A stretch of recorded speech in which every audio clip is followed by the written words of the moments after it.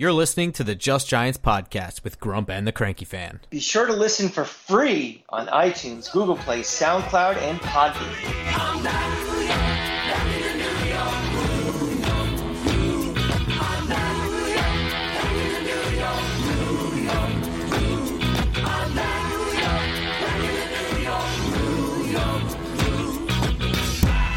Welcome back to Just Giants with Grump and the Cranky Fan, the best damn podcast for the best damn football team. I am your host, the Football Grump. With me, as always, is Mike, the Cranky Fan, and a toast to the end of the 2022 regular season. Yeah, just a sense of relief, Grump, over anything else. The Eagles are not Super Bowl champs, so everything else right now is just gravy, because I felt like we were walking to the gallows yesterday. I really thought they were going to blow out Kansas City. I was wrong.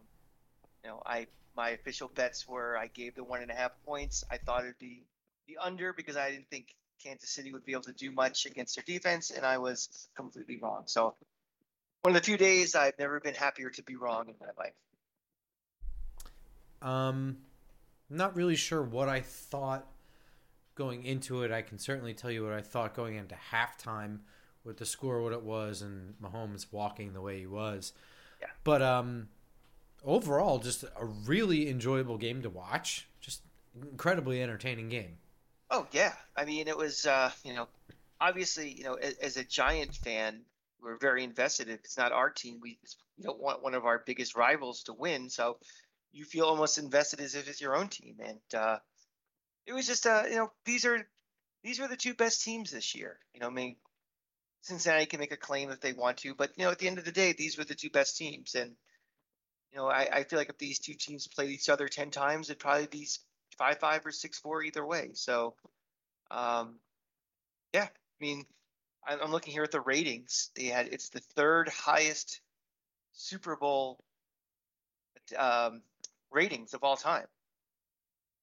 I mean, people, I guess a lot of that's because you have a very popular halftime show and a close game to the very end. People are going to stick around and keep watching. But this is what America wanted, and this is what they got. And it was good. Exciting. This was a good game. Let's get some house cleaning out of the way first. Good news in the Giants front for the offseason. Biggest concerns coming into it was Daniel Jones and Saquon Barkley's contract situation. Second biggest concerns was which coordinators were gone and which ones were staying. We got some positive news that both coaches are out of the running for the Indianapolis Colts head coaching gig. Although I don't think did they name a person yet? I do not believe they have yet, but we know it's not Wink Martindale. Yes, and it looks like rumors are making it look like the Arizona Cardinals will be down to just 2 finalists, Mike Kafka not among them. So this is, in my opinion, this is all good news. This is all that group of guys that they brought together last year returning to build on what they've laid down, right? Yeah, absolutely. I mean, I think we thought before this process started that we were pretty sure that Mike Kafka would most likely be back. Wink, a little more concerned, but it's something that, if Daniel Jones is re-signed, something he hasn't really had much of in his career is continuity with his coaching staff, whether it's head coach, offensive coordinator.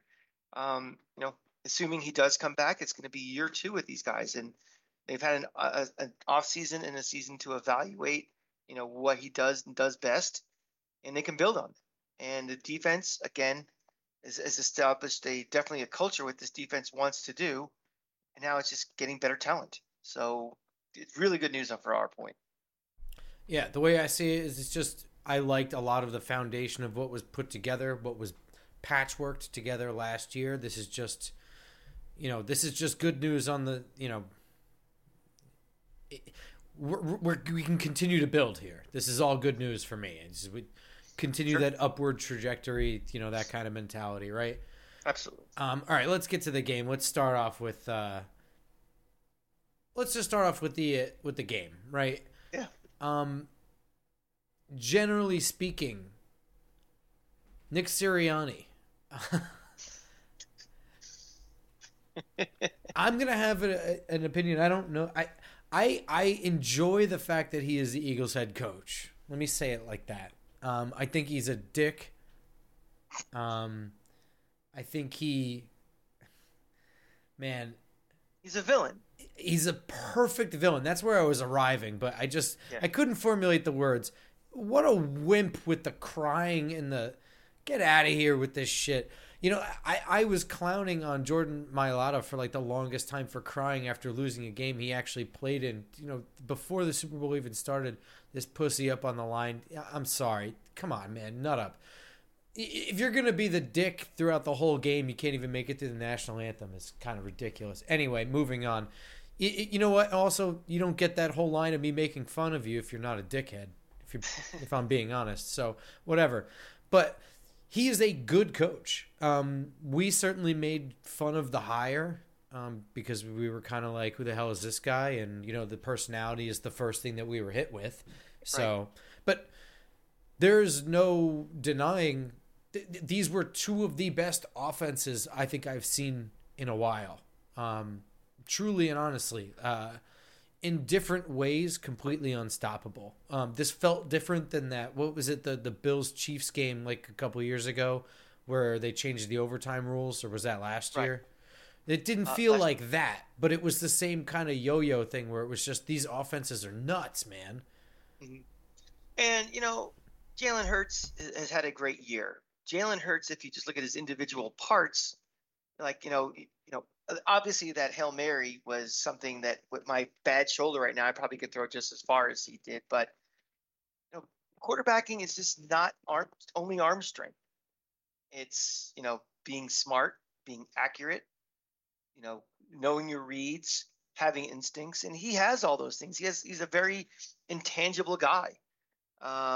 And he's the perfect quarterback for this system. And I think this is something when we, as I'm watching this game, everything in my brain goes back to, now, what do the Giants need to do to be this? Or how do we need to improve? It's, they've done a good job of tailoring this offense around their quarterback. And that's something that I think we're going to continue to see, with us going forward. But yeah, I mean, that's coaching. And, taking the parts that you have and maximizing what you have. And that to me is when I'm watching the Eagle offense, that to me is just always sticks out at me is guys are open. There's, things look different. The quarterback, push, that scrum thing. I mean, you didn't see that before this team did it. That's a great coaching. I do want to. So I agree with a lot of that stuff. I agree with all that. But I do want to talk about the quarterback sneak because this is actually something I've had conversations with weeks ago. And I've now recently seen this circulated multiple times now on like Twitter about the rules possibly getting rid of that. That's actually something that I would have said before this year, before Philly started doing it, because this has actually come about because of a rule change. A couple of years ago, it might have been like 10 years at this point, but they changed the rules so that you could allow offensive linemen blocking downfield after initial contact. That didn't used to be allowed. And they decided to allow it. I think it was always allowed at the college level. And so that's kind of where this comes from, is the offensive push from behind was illegal up until, maybe like 10 years ago. Nobody's quite used it the way Philly has, which I think is genius. And they've used it to incredible effect. And it goes beyond just the push, right? Like they have a really good offensive line. Jalen Hurts is really good at just he's a good natural runner, between the tackles style guy at some respect. But do you have a problem with that play though? Here's my problem with the play. And my problem with the play is the same problem I have with the rule. All right. The rules are being tailored now towards player safety. And every time they change the rules for player safety, it's always a defensive guy's got to lay off. Defensive guy's got to lay off. He's got to do this. He's got to hit right here. He's got to slow down. He can't hit him in the face or around the legs. It's only in the middle. All these insane targets for defensive players to do. And then arbitrarily, like 10 years ago, they changed this rule so that offensive linemen can be sprinting downfield and slam into a pile and push it further. Now, to me, yes, that's football, but it also, you have you have two groups of guys that are not trying to achieve the same goal anymore. When you have a stalemate, defenders are now being ruled out of pushing that person to the ground and ruled more to lay off. Now you have the rules enforcing offensive linemen coming downfield to hit that. And that doesn't play to player safety. So for me, I had a problem with this rule going beyond this play. Now I think my problem with the play is you only need to have an offense that's designed to go 9 yards in 3 plays. And I think most teams in the league can run this to get 1 yard. I don't know. And it stems from the same epidemic of defanging the defense. You know what I mean?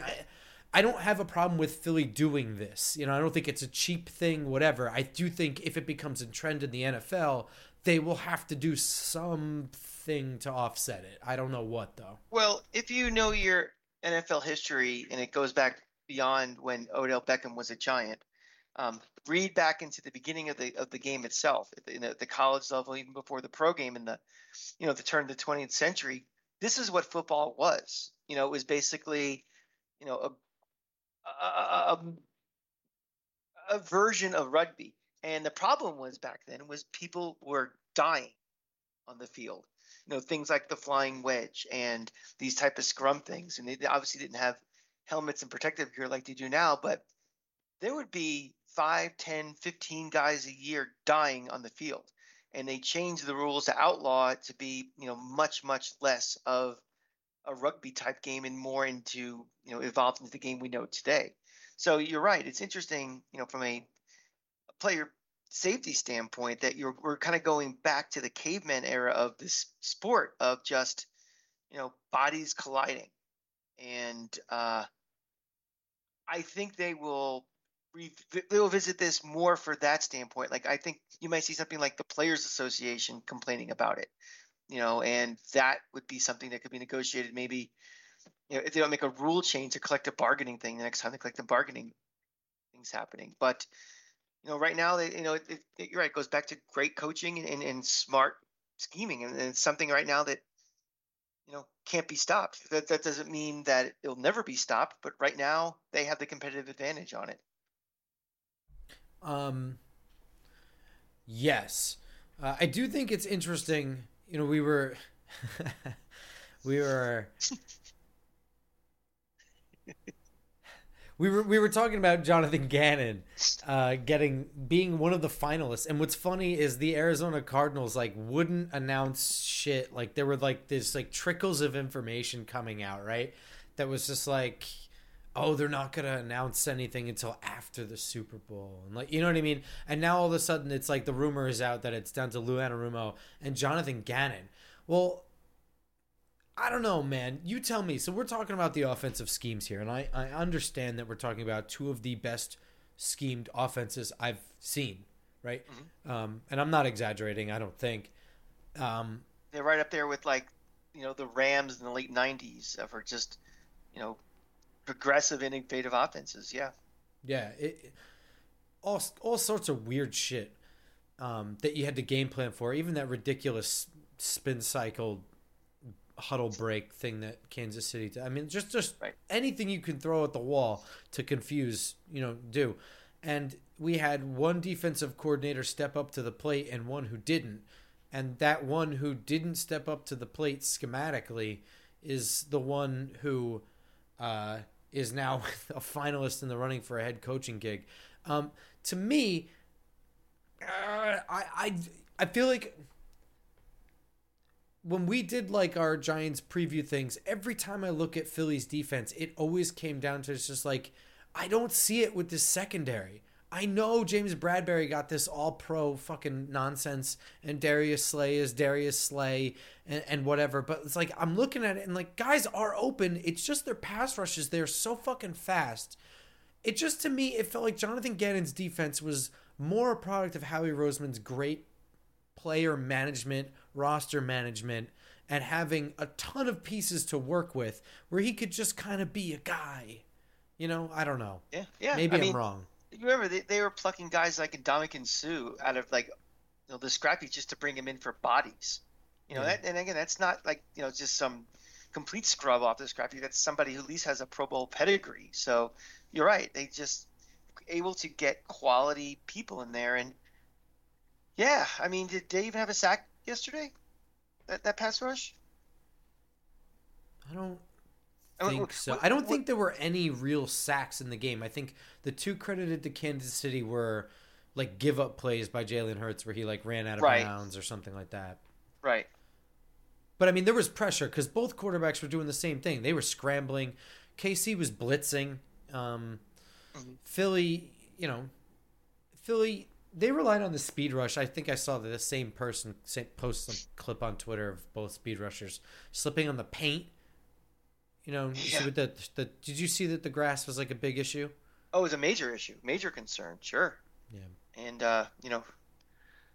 that's probably the most manicured 100 yards of grass in the world. And we've heard all the stories every year. It's the same grass superintendent or whatever he is, groundskeeper since Super Bowl one. And he's had 56 good ones and he's had one bad one, I guess. Guess so. Yeah. Tough break. Whatevs. We'll get into our Philly excuses section of the show very shortly. Don't worry. Well, let's kind of talk. So we talked schematically, right? And to me, that was like just the jump out thing. This is just what made it such an entertaining Super Bowl. It was almost like watching two guys play Madden in a sense. You're watching greatness. That was the most exciting thing to me was we're watching Patrick Mahomes, a great quarterback who's very close to becoming an all-time great, do great things.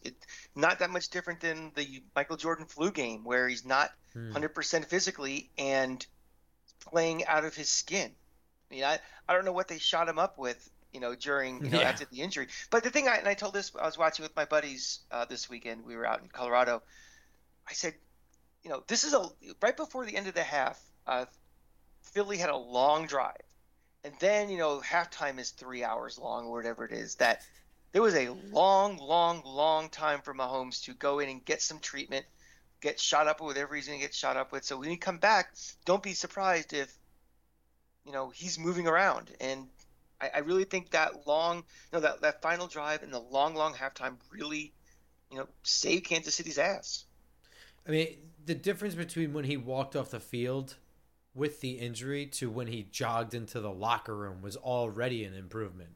So like, yeah, they definitely shot him up with something in the locker room. There's no doubt about it. But like, I think also like once the initial like pain kind of wore off for him, that like spark of white pain that you get, I think he kind of settled into dealing with managing the pain he was feeling. You think it's also a little bit of a drama king, Mahomes? 100%. Yeah, I think he plays up and something. It could possibly be not just because he's a drama king, but psychology on the other side of the field. Yeah. We're talking about 4D chess. It's something where we've seen it now a couple times this year, where it's like, oh my God, this guy's gonna be out for 12 weeks, and all of a sudden he comes back and plays out of his ass. That's interesting. If I might not be remembering this right, but he got hurt on a 3rd down and like 15 or something where he was scrambling, got tackled, and I think that was the last possession they had in the second quarter. So if he was hamming it up super hard, it would make sense because you never saw him again until the 3rd quarter. He just reminds and it was a good time to, on 4th and 15, you're not staying out there. So yeah, I mean, he's starting to, in my mind, a little bit into the Emmitt Smith zone of where Emmitt, every game you thought he got shot, and then he's still running for 140 yards after that. So just something to watch next year, and in the years forward. Watch Mahomes and see if there's some little bit of theatrics going on. I mean, we'll see too. I mean, like if he has to get some major off-season surgery on his ankle or something, like yeah, well then I'm wrong, But anyway, with the schematic shit, I didn't want to downplay some of the other play. I mean, we already mentioned Mahomes playing on like 1.5 legs. He was doing some insane shit, some crazy throws, running around still. Big gain in the second half. Huge run. Well, I don't know, was that like 40 yards on a busted limb? All right. It was, yeah, it was amazing. Dallas Goedert, man, what a game for him. There were like No, I almost sneezed. There were like 3 plays where I don't know how you could cover a guy any better, and he still managed to make the catch. Like, just a sneaky, athletic, big body guy with like Velcro hands. One of my notes when I was watching the game was, God, I'd love a tight end, a great tight end. Just we've seen in all these playoffs, these teams have really, really good tight ends, and James Bellinger, you're a nice player, but you're not anywhere in the same universe as these Kelce's and all these guys. And I'd love to have a guy like that, who's not a punk like from Miami like we've had in the past either. I mean, like a real all-pro tight end. So many things you can do. It's such a mismatched nightmare. It changes your whole offense around. Travis Kelce had that. Travis Kelce and Patrick Mahomes had that insane play on like 3rd down where he's like getting tackled as he releases the ball and he throws this thing like shit. But Kelce's wide open in the middle. He makes a catch like off the top of his shoes. Yeah, that was. And he like fell over, but still, it's just like, my God, this game like couldn't get any more like Mount Olympus.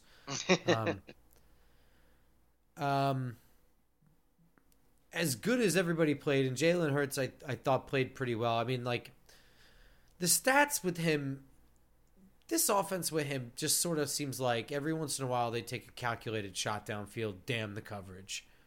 And then, like, on a couple plays, well, the Devontae Smith one was legitimately wide open on the sidelines. They busted coverage there. But, like, was it the A.J. Brown touchdown? Was it A.J. Brown? That was just a fucking heave, dude. Yeah. And then, like, Trent McDuffie just, like, lost it in the lights. And it's just like, oh my God. Like, that really happened? But Jalen Hurts' fumble, man. I don't know. Well, I have a note for that it's everyone was just like, oh, it's a shame that it went down that way for Hurts. It's not his fault they lost. Like, well, wait a minute. No, it's 100% his fault. Who had the fumble? I mean, that could go down, it's kind of forgotten the whole flow of the game because so many things happened. But that is a GOAT-worthy play and not GOAT as in great of all time. That was, horrible. No, I mean, you could even go one step further. That was a 3rd and 5. That was a 3rd and 1 that the guard got called a false start on that QB sneak alignment. So, I mean, who's the real GOAT here? The play doesn't even happen if it's not for that. Right. But, I mean, really, and then, like, Nick Bolton gets that bounce right into his arms. How about this shit? What did you think about the very beginning of the second half? They threw that quick screen out, and they clobbered whoever. I think it was Miles Sanders, but they clobbered him, and Nick Bolton picked it up and ran it for a touchdown. They called it on the field touchdown and then overturned it. I was correct on all 3 of those, is it a catch, not a catch type of things.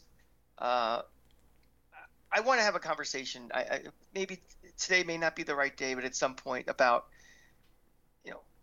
if there's a rule that the only time it can be correctly applied is we have to go to replay and watch it 55 times, the rule has to change. And something as basic, there's, the basic things in football are throw, block, run, and catch. 4 basic things in football. Tackle. And now with the most those 4 basic things, nobody can tell me what a catch is defined as. And having to, every time it's a close play has to be reviewed to, and then when they call, maybe not you don't see with your own eyes, something has to be done. We have the technology now that we can see, exactly what it is or not, but I think it just needs to be simplified. I mean, this is a game, again, it's supposed to be for entertainment and to make, and every time we have a catch, we have to stop the game and decide what is something as basic as a catch. That's a problem with this league. It needs to be corrected. I'm not saying it's because it's replay's fault. I'm not saying it's the official's fault. I just think it's, in general, we need a simpler rule for what it is. I think we've nailed the feet down kind of thing. We're still struggling with the possession through the ground kind of situation. And I think Man, I The don't know. moving ball. Yeah, I get. I mean, we've I gone guess I don't have an answer. yeah, we've gone like 90 years in this league where moving ball was never really an issue. And all Yeah. of a sudden it's changing the rule because of moving ball. And I know we have technology that can kind of spot it's moving or not moving, but still the rule seems to be tweaked every year and everybody gets confused. Like, oh, that was a rule 2 years ago. Oh no, now it's different this year. Yeah, it's true. It's very annoying. And again, we watch football. Think of the average schmuck who only watches, for the Super Bowl or something, and they're like, look, he called it to me, but they don't know that little nuance of the ball, you know, doing a little bit of this or doing a little something like that. And to them, it's stupid, and it makes the whole thing a Exactly. joke. Yeah, Yeah. I agree with you. Um, well, I mean, does that just bring us full circle to the holding call? Yeah, you might as well. Kurt Warner, I think, is spot on. I think, and we've already talked about this. We had the same situation in the Giants game, right, against Washington at the end, Hmm. about swallowing the whistle and letting them play and not whatever, right? Um, I don't know. Why don't you give me your thoughts first? I Sometimes I'm accused of flip-flopping on different positions, but this is one position I have been adamant about from day one, and I will be till the end of time. Rules are rules are rules are rules. Period. We have one rule book. We have a rule book for a game that starts with the opening kickoff and ends with the final whistle. There are no rules for arbitrary crunch time or this point of the game or to help me win my bet or for my team to win. Rules are rules. And if you break a rule, you should be penalized for it. It can't be any simpler to me. I mean, we're not arguing whether he was held. I mean, if you don't think he was held, you need glasses. The question is, well, at this point in the game, like when does that period start? The start of the fourth quarter? We don't know when it's defined that's the last drive of the game. If it's a one-score game, I mean, you're going to make all these arbitrary, things just to validate you and make you feel good. That doesn't work. That's why we have rules. And, again, it's got nothing to do with the fact that this was, the Eagles. Has nothing to do that it was a Super Bowl. It's, to me, you need structure in these games and you need rules. And, he held him. He got called.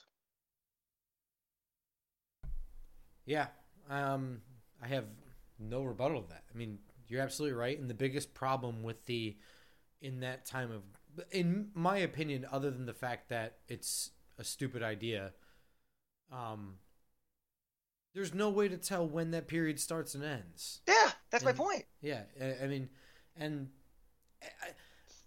you're asking a lot of an official to consider the time of the game as it changes play by play while watching things in extreme detail play by play and then making that throw the flag decision. Leave it alone. Just deal with it. A penalty is a penalty just like any other rule. And the rule book is the only thing we live by. If the rule book is not rock solid, then you have nothing. Right. And I have a few rebuttals to what the common, phrases have been after this game. Well, they weren't calling it all day. Now they call it. It's not my fault that they were shitty officiating before this one. I mean, you're honestly going to tell me that you're mad because they finally got the call right after it's been wrong all day? That is so stupid. I mean, I heard from, and not just people on Twitter crying. I'm talking about, legitimate blue check writers and things are just like, they've been letting that go all day. Well, guess what? They've been wrong all day. And, well, also, it's just like, are you sure? Because there are different penalties being discussed here. I mean, like a lot of times when this is brought up, like people bring up the one where James Bradbury was in coverage on Juju Smith-Schuster and he, kind of like was tugging at his back shoulder arm while reaching across to make a pass breakup, whatever. That's pass interference. right. And look, in my opinion, first of all, what he did was a pretty slick veteran move. I mean, the way he grabbed his arm and and did it was like it was pretty lightning fast. So it's just possible that it got missed. But also, that's at the catch point. So I mean that at the catch point is a bang bang play. And there's a lot of things for an official to be looking at, to be scrutinizing fractions of a second. Along the route, on the other hand, is defensive holding and illegal contact. Right. And those things dramatically affect what the outcome of the play is. And it's not hard to ask a defender to not touch a guy while he's running. And what they do, because you don't know for sure if he would have caught it or not, that's why the penalty is 5 yards and a first down. That's why it's not 15. That's why it's not a spot foul. We don't know what could have happened, but we know what didn't happen because of this. So we're going to give you 5 yards and a first. I think it's legal contact or holding versus pass interference. I think that is, when we complain that, if a personal foul, why does he get 15 yards for pushing the guy out of bounds? It's a thing. So we've always said there should be different levels of that. Well, this is that version of leveling right there. Pretty much. So, yeah. The other thing that made me laugh was, that one call robbed us of a great ending. I don't know, man. I thought it was a great game. They fucking won on a field goal with 10 seconds left. What more do you want? Overtime? I mean, I was like, wait. But here's the thing. I don't understand why the ire is directed at the officials. Why are they the ones that robbed you of a good ending? Why aren't you mad at the player? He committed the penalty. He said it himself. Mike Pereira agreed. I agree. We all agree it was defensive holding. So right. Who robbed who of who? Right. He didn't have to do that. And for all you people out there who are like, it's like the baseball thing. Like, well, I like small ball. I like bunting. I like coaching decisions. The whole end of that game, that final 2 minutes, is all about coaching. Mm-hmm. It was like, make sure the guy doesn't score. Using your timeouts, smartly, thinking ahead. That was like the equivalent of baseball small ball there. And that's what everybody always says they like until they have to watch it. So this whole thing, all it is, it's just people being selfish and whining. People whine too much. The call was a critical call. Somebody said that ruined the game. It ruined. So you didn't have fun for the other 2 hours and 45 minutes of this game? That was no fun? It's all gone out the window? I would check those people's DraftKings account and see how that financially impacted them. That correlation between ruining the game and if their balance went down after the game. Or if they're from Philadelphia. You saw that Hail Mary. What did we get robbed of? Yeah, look, the guy kicked a field goal with 10 seconds left. Sorry. It just doesn't hold up. It's stupid. We got to talk Kadarius Toney. I'd be more than happy to. I'll just let you run with it. I got my own opinion, but just go ahead. Yeah. That is what you saw in this game is exactly what I saw for, 3 years at Florida and hoping when he came here. He's not a guy who, is your wide receiver one who's going to have every snap. He's a guy that will impact the game with 2 or 3 touches in a game. And, all you people out there who are just like, well, he only played, 7 snaps this year. He was out for 4 games. That's fine. That's a risk I'm willing to take for a unique talent like this. And, I was pissed when they made the trade. I've been pissed ever since. I've been snarky on Twitter about it. To me, he did his job. And everybody's like, well, next year, who knows if he hurt? It doesn't matter. In a Super Bowl, he was available and he produced. So I just, there are 2 things that can be true at the same time. This general manager, this coaching staff has done an amazing job with the Giants to bring us to this point where we were last year. It is also true they made a mistake by getting rid of Kadarius Toney, who is still on a rookie contract, still has some time left. Maybe Adoree Jackson never gets hurt because Kadarius Toney, if he's healthy, is returning punts for you. We can't play that game, but what if? I just think, we saw it in the very beginning of the season when he wasn't hurt that he was only getting a handful of snaps. We knew this coaching staff didn't want him. And I just think they made a mistake. And, good for him. I'm glad as a Gator. I'm very happy that he showed up in a big game and showed what he can do, and we'll move on. But I will maintain till I day I die that we made a mistake getting rid of him. Um, do you think he just has like a Percy Harvin like projection of availability? Sure. I mean, I'm not just saying that because it's from Florida. I mean, I don't know. I guess I went punt returner there on that one. It's absolutely true. I think it's a guy that and Percy, when he was at Florida, was probably pound for pound the best football player I've ever seen. Especially wear the orange and blue.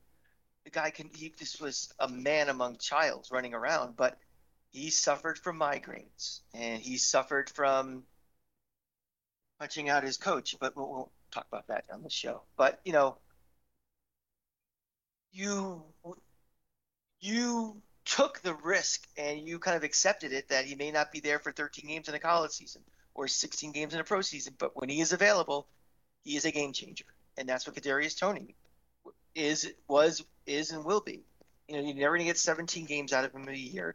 You're never going to get 60 to 70 snaps out of him every game, but the times he does touch it, he will change the game. We saw it in the playoffs. We saw it in this game. I mean, he had a claim to be the Super Bowl MVP For the one punt return? and also a touchdown. Well, that's a stat touchdown. But still, though, I mean, that Yeah, punt return was right. huge. Yeah. Yeah.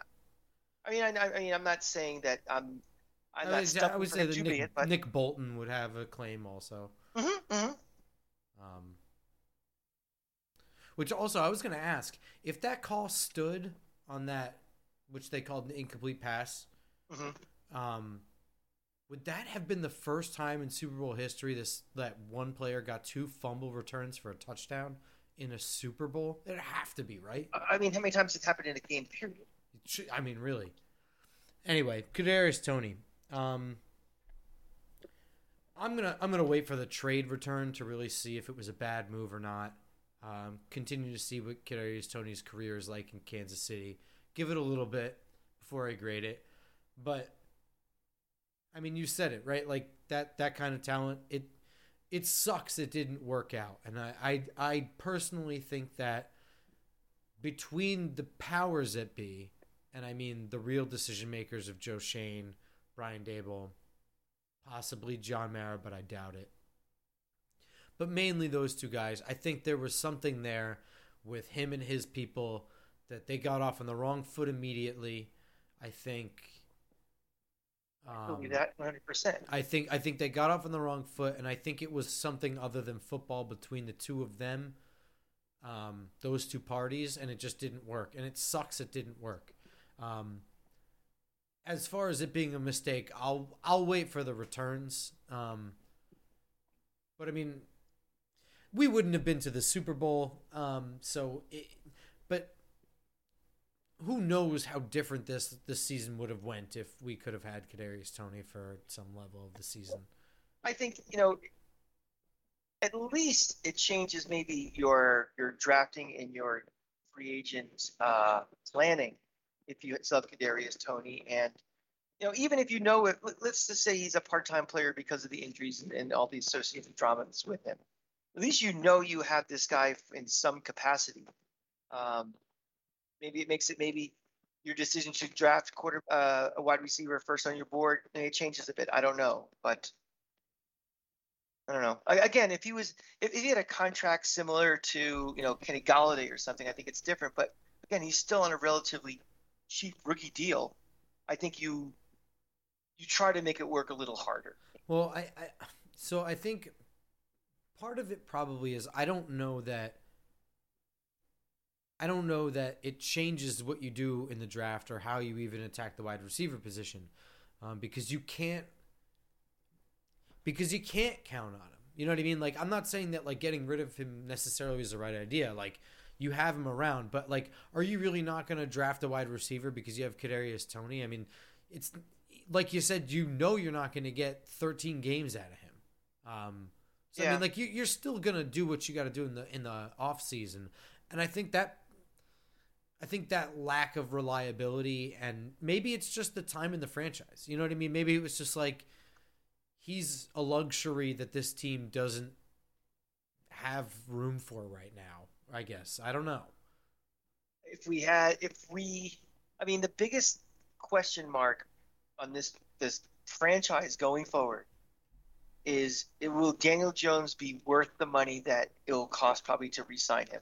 And the best way to know if he's worth it is if you give him a stable of wide receivers and weapons to maximize what he can do. I would definitely agree with that, and I think that's the part about Kenny Golladay and Kadarius Toney not working out that frustrates me the most. Not because of the result of the game or the embarrassment of having to trade away your first round pick after 1 year or signing a guy to $72 million to get one dumb touchdown from your third string quarterback. None of that shit. It's because the real financial decision, the real projection decision on how the future of your franchise is going to go hinges on what this guy can do at quarterback when he has legitimate receivers there. They don't have to be great. They have to run real routes and get real separation.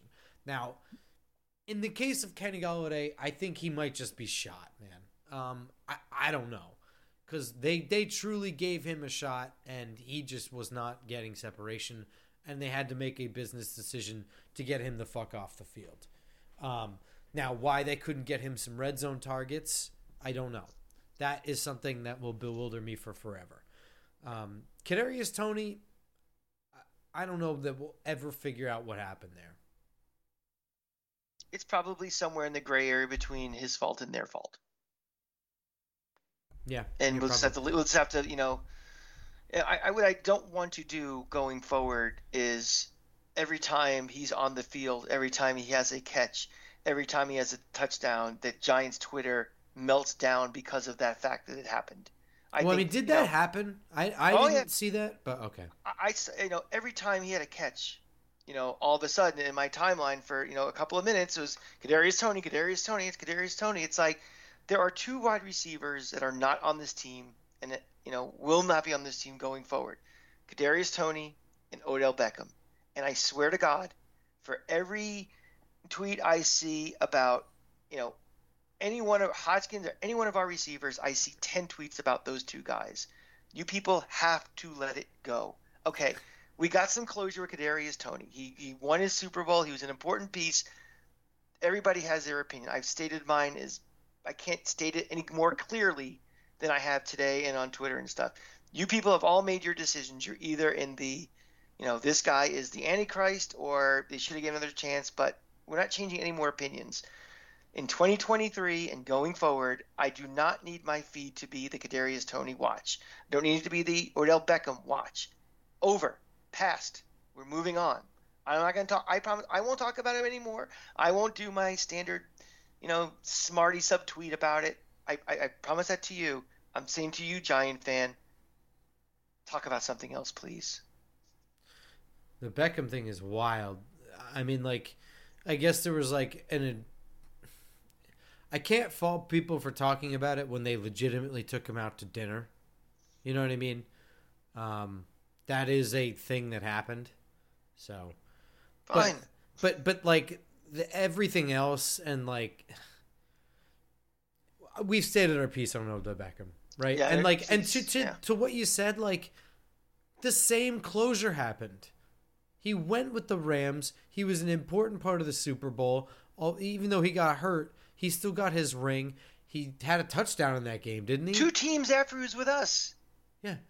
I mean, there's our closure right there. Done. Let him go. It's fine. I don't care if he wants to come back here. He wants to go anywhere, we'll make him money. And I don't care what he does going forward. I don't care if he has a touchdown in week 6 against the 49ers. That means nothing to me. I don't play fantasy football.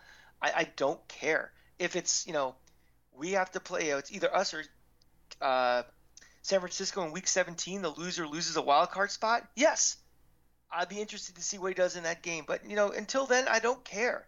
You know, I don't care what Carmelo Anthony does the rest of his career. I don't care what Odell Beckham does. You have to move on. And speaking of which, we are going to be moving on from the 2022 season. It's 2023 off-season time. Starting today. We're recording this on Monday, so today is officially the start of the 2023 off-season. Do you feel like you got closure from your 2022 season?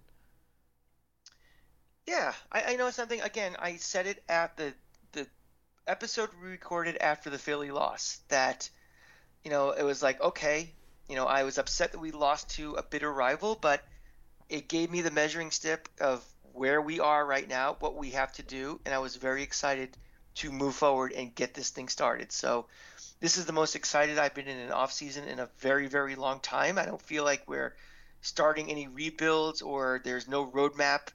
We don't have a lame duck coach that may or may not be fired this year or next year, or cap hell, or you name it. I mean, we earned our way into the playoffs.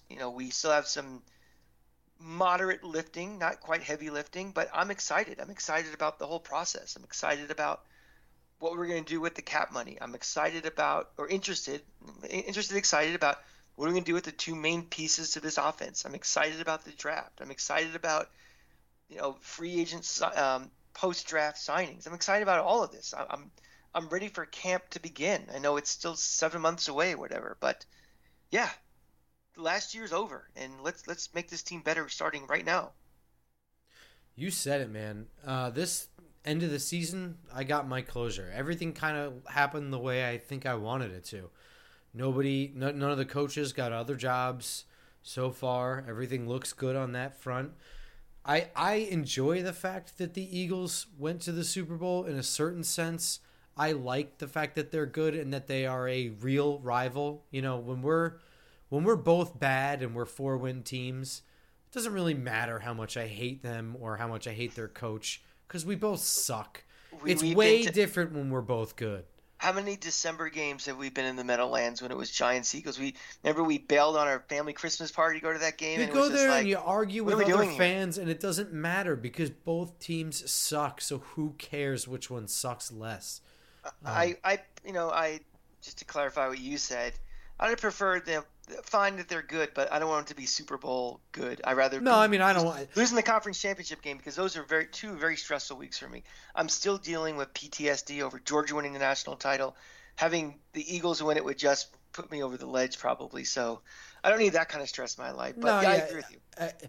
But yeah, you get my ultimate point here. And mm-hmm. To be honest, we had before the Super Bowl just a couple of weeks ago. I think it was 2 weeks ago. We had our episode where we kind of went through our endings. It was you, me, and Bobby. And you wanted the full Georgia blowout ending. I'm going to say I got exactly what I wanted, which was a legitimate heartbreaker. Yeah. Bobby wanted to lose on a bullshit call. I think they kind of think right now that is what happened. But I think as time passes, they will come around to the fact that it was really James Bradbury's fault. And I think I'll get my way. And the reason I wanted it was for that reason. The Heartbreakers, man, they eat you from the inside. I will never, ever, ever get over that loss to the 49ers in the 2000. But that was bullshit. Right. But that's different. That was the fact that they did not call a penalty. Yeah, this was one there was a penalty called in their bitching. That was they literally swallowed the whistle and it fucked us over. And I, to this day, in my 50 years of being on this rock, I have never been angrier after a game than that one. And that includes any Gator game I've ever been to. How I didn't watch the playoffs the rest of the season and boycott. The Nielsen ratings didn't reflect that, but I couldn't watch. I was that angry, And then I go down to San Diego with my buddy who's a Bucs fan to the Super Bowl. I almost got in a fight with Trey Wingo about it. That's how angry I was. So, really, I did. We were at a bar out because I wasn't going to pay money to go to the Super Bowl for that, and my friend didn't have any money, so we were at a bar, and Trey Wingo was sitting there. And this is like the day of the game. And I was wearing my Giants jersey. I think I was wearing my I Kill Your jersey. And he made some snide comment about the Giants. And I turned and I looked at him. I'm like, that's why all the real ESPN announcers are in the stadium right now, and you're in this shitty bar with us. And he got all mad. He's like, oh, whoa, who are you? I'm like, in a guy in a bar just like you are. And then he just kind of like, his furrowed brow a little bit, and he just kind of walked away. I'm like, you're a bitch. And so, even for the next 15 years, he's doing ESPN shows. I'll always remember he's just some punk that was in a bar, couldn't even get into the stadium for a Super Bowl. Wow, that's funny. Yeah, fuck Trey Wingo. All right, that's going to do it for us. I'm not sure what we got next week. Are we going headlong into just a off-season needs overview? Yeah, I think so. I think we you said we had closure on last year. I think we can kind of put last year to bed and just start. Here's our, this is what we have right now. This is what I have to work with, pre-draft, pre-free agency, and kind of say, what do we have? What do we need? Using teams like Kansas City and Philly as our guidelines of what we need to be. Pretty much, yeah. We'll just start going from there. Yeah, so that will be where all these episodes are, on iTunes, SoundCloud, Spotify, Google Play, and of course on YouTube. And you can find us on Twitter at @football_grump, at the Cranky Fan. And we will see you next week, next Tuesday morning. Until then, go Giants. Go Giants.